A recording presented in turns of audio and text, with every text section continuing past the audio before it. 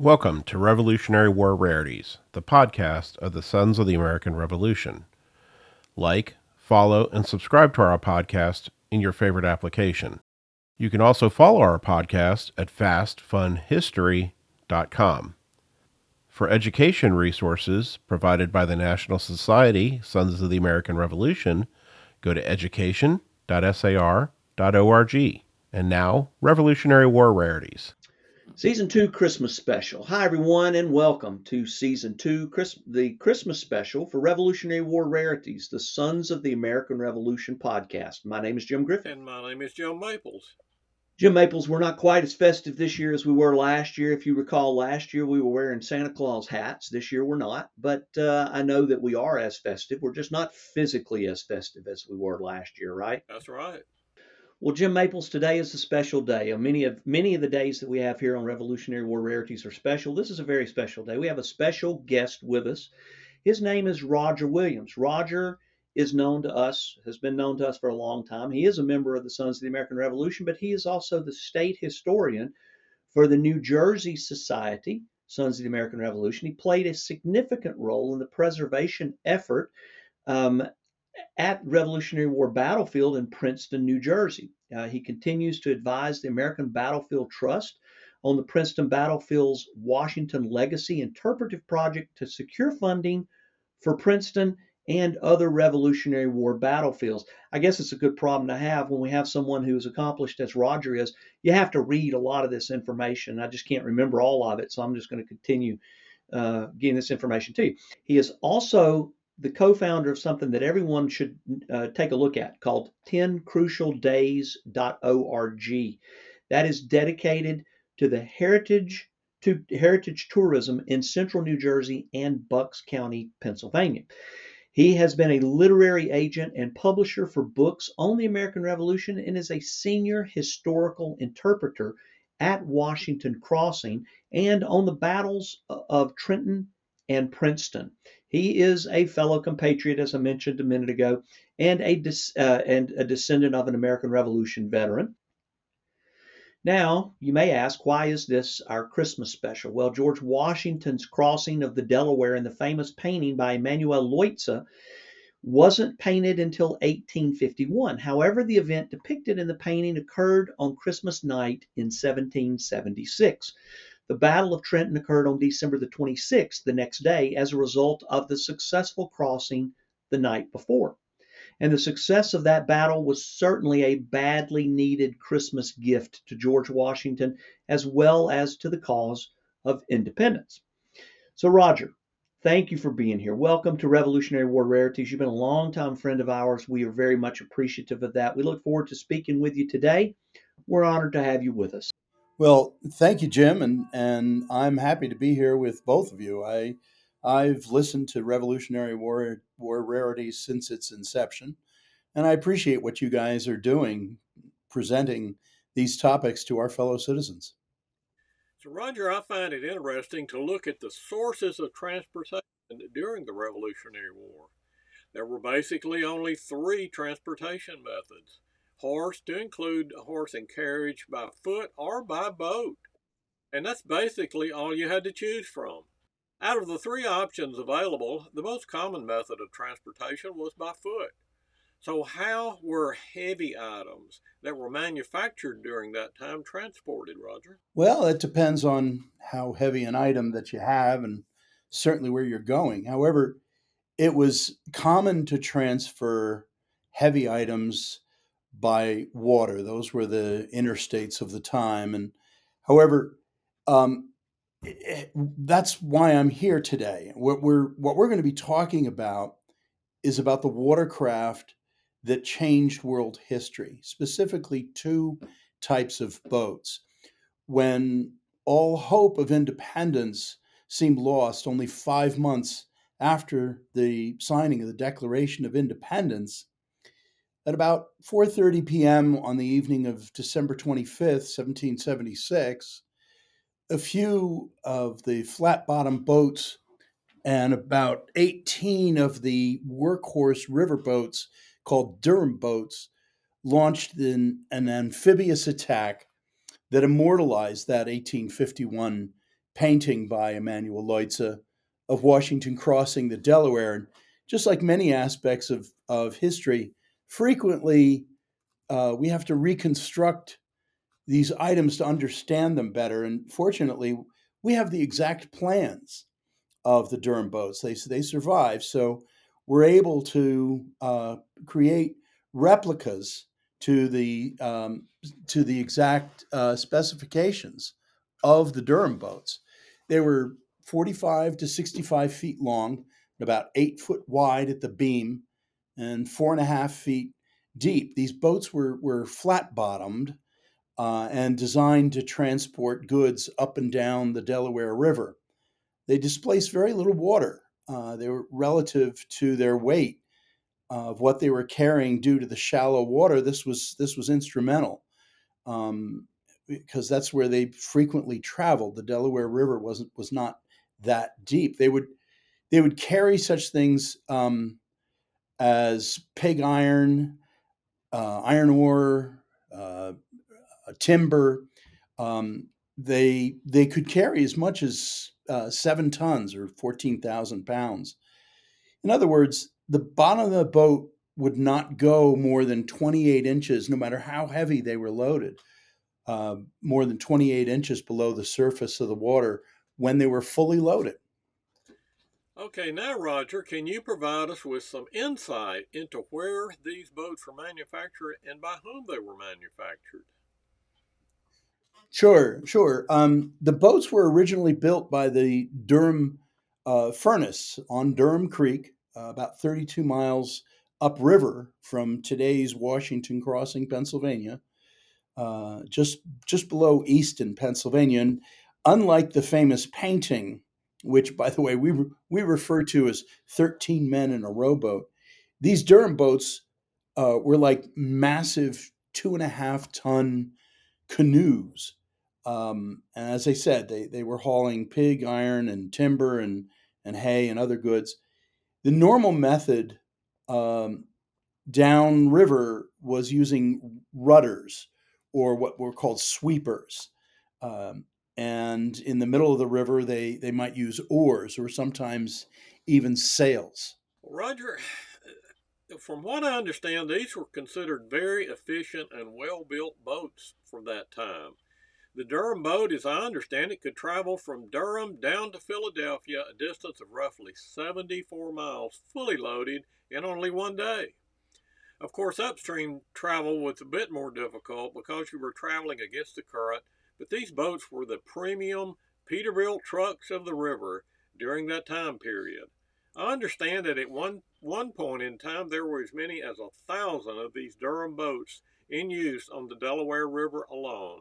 Well, it's true. I mean, there were a lot of the Durham boats on the Delaware River, but not necessarily all at one time. Often the Durhams were used for just a few trips down the river before they were disassembled and repurposed for other uses in Philadelphia and lower down the river. But they were legendary in their time, even, which is specifically why Washington gave orders to commandeer these Durham boats to transport the troops. He did not want the British or the Hessians to have any access to the Durhams. Since Washington had control of all of the watercraft, particularly the Durhams, he could use them to launch his desperate attack on the night after Christmas to capture the Hessian garrison in Trenton. But he needed sailors, actually, to get these boats across the river. Just after the crossing started, a nor'easter blew in. This horrific winter storm blew in. And as he had after the Battle of Brooklyn, he called on John Glover's mariners from Marblehead, Massachusetts, some of whom, about 25% of the Marbleheaders, sailors, were either black or Indian. These were some of the best sailors available in Washington's army at the time. So, Roger, if I understand it, each boat trip across the river would transport 30 to 40 soldiers. The total number of congressional forces at the Battle of Trenton was about 2,400 men.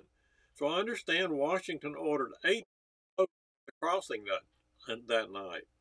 Well, it's correct, but we don't know for sure how many of the Durham boats that they had. Washington had called for 18, but we don't know for sure that that's how many they had. But if you do the math, using 18 boats, that's about 6 trips back and forth, or 216 trips in the dark during a winter storm. Most of the soldiers were in summer clothing, and they had no sleep for the day before the crossing. All right, so Roger, earlier you mentioned the ferry boats. I'm curious as to what role they played. Well, today, Jim, what we call Washington's Crossing was the Colonial McConkey's Ferry in Pennsylvania. You could not put horses or cannon in the Durham boat, so they needed the ferries. That's why they were at McConkey's Ferry. The ferries were manned mostly by local ferrymen, and that night, militia was involved and dock workers, even from Philadelphia, who knew the river and were adept at loading freight. Downriver, there were also Pennsylvania and Continental Marine detachments. These were the predecessors of today's United States Marine Corps. All in all, partly because of the weather, the entire crossing took about 11 hours to get 2,400 men in the Army 80 feet, 800 feet across the river. Then they had a 9-mile march in the dark during this winter storm with 18 cannon to fight the Battle of Trenton. This was Washington's first victory of the American Revolution, truly a time that tried men's souls. It's amazing. So were the ferry boats kind of the modern day barges? Were they just flat bottom, just they no edge, no side. They were able to roll things up on them. Is that what the ferry? Exactly. They, Okay, they had these wings that would come down on either side of the bank, and they would just roll the cannon and march the horse onto these flat bottom ferry boats. And of course, those days, people say, well, how difficult was it to get the horse on? Well, horses were used to going on these ferry boats. yeah. So the Durham boats, it wasn't that the Durham boats couldn't support the weight; it was the logistics of getting the equipment on the Durham boats. Is that right? Yeah, yeah. When you Okay. see these Durham boats, as I mentioned, they were 4 feet deep. In the painting, you Okay. have all of the men sitting down in those little rowboats. Well, you're not sitting down in Durham boats. Everyone's standing up. They're very deep, but you can't get a cannon. You can't lift a Yeah. cannon up into the boat, and you couldn't get the horses into these boats because you couldn't get them out. That they needed Okay. these ferry boats. Makes sense. That makes sense. So, Roger, here at Revolutionary War Rarities, we love trivia. We love the little known, the little understood, the little rarely taught information around everything with the American Revolution. I'm curious if you have any of that data or trivia kind of information around the crossing. Sure, absolutely. As you know, there are so many myths about the American War for Independence. It would not be wrong to say that most of the 19th century art depicting the scenes of the Revolution are inaccurate interpretations of what really happened. But they are good tools for teaching. At Washington Crossing Historic Park, we have a life-size version, a digital version of the Emanuel Leutze painting, and we explain to the thousands of school children that come to Washington Crossing each year that while they are going to see this painting for the rest of their life, it's the most iconic painting in American military history. It's all wrong. But we teach them what is wrong about it. The weather was wrong, the boat was wrong, the ice chunks are wrong. Everything's wrong about it, but it's an inspiration. And this inspirational story of what happened that night tells us about an event that changed humankind.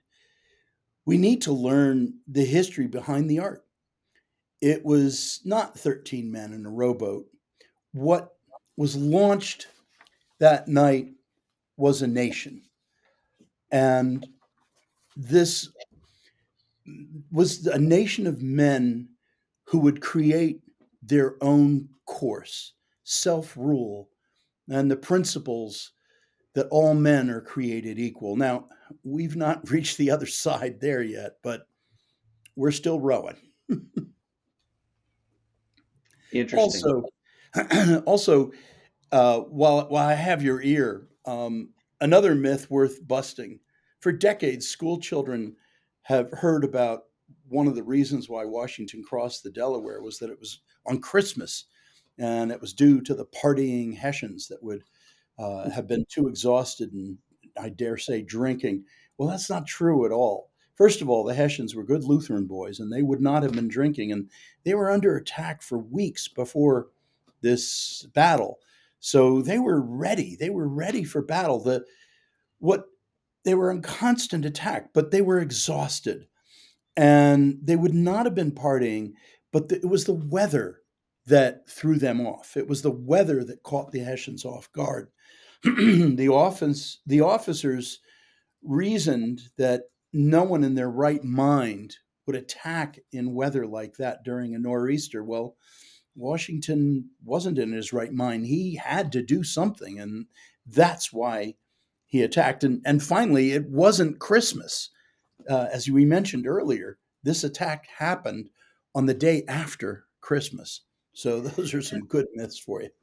You know, Roger, I think it's important to also state that there were two other groups of troops led by other men that were supposed to cross the river at the same time, and they didn't make it. So it was That's right. clear, and I'm assuming that because they were in relative proximity to Washington's crossing, that they had the same challenges as Washington had. And I guess Washington maybe understood the nature of the moment better than the other commanders Well, understood, as they just simply didn't cross. Is that correct?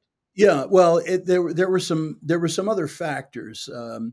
Ewing's men, Ewing had about 800 New Jersey militiamen and some Pennsylvanians just south of Trenton, and they were supposed to cross at the South Trenton Ferry. The ice was just too bulked up. Trenton is a fall river city. That's the farthest north on a river that an ocean-going vessel can travel. Okay. And the ice just coagulated the river. They could not get across. Further downriver, John Cadwalader and the Pennsylvania Associators and those Marines that I mentioned earlier, they were supposed to cross near Bristol, Pennsylvania, today's Bristol, Pennsylvania. And again, they didn't have the right boats. They didn't have any of these Durham boats and that were almost as big as icebreakers for the river. So they got 200 men across, but he couldn't get the cannon across. So Cadwalader figured, well, we must be calling this off because nobody can get across. But Washington found out that none of the other two crossings happened, but he had no choice. He had to attack before the end of the year when the Army's enlistments were going to be out, or the whole jig was up, as he wrote to his relative, Lund Washington. Yeah. Interesting. Roger, we really appreciate you being with us today, and I know that I have learned a lot that I didn't know about the crossing of the Delaware. And I know there's a lot of information that we didn't cover today, so Roger, would you be willing to come back for another episode?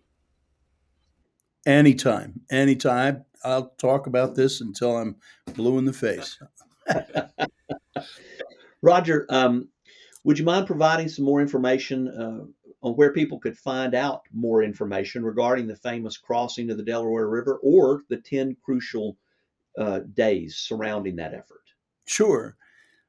Look, standing on the banks of the Delaware River or at the Colonnade at Princeton Battlefield are very serene and contemplative places. And of course, I'm partial, but you can learn more. I think everyone, certainly in the lineage organizations, this should be on everyone's bucket list.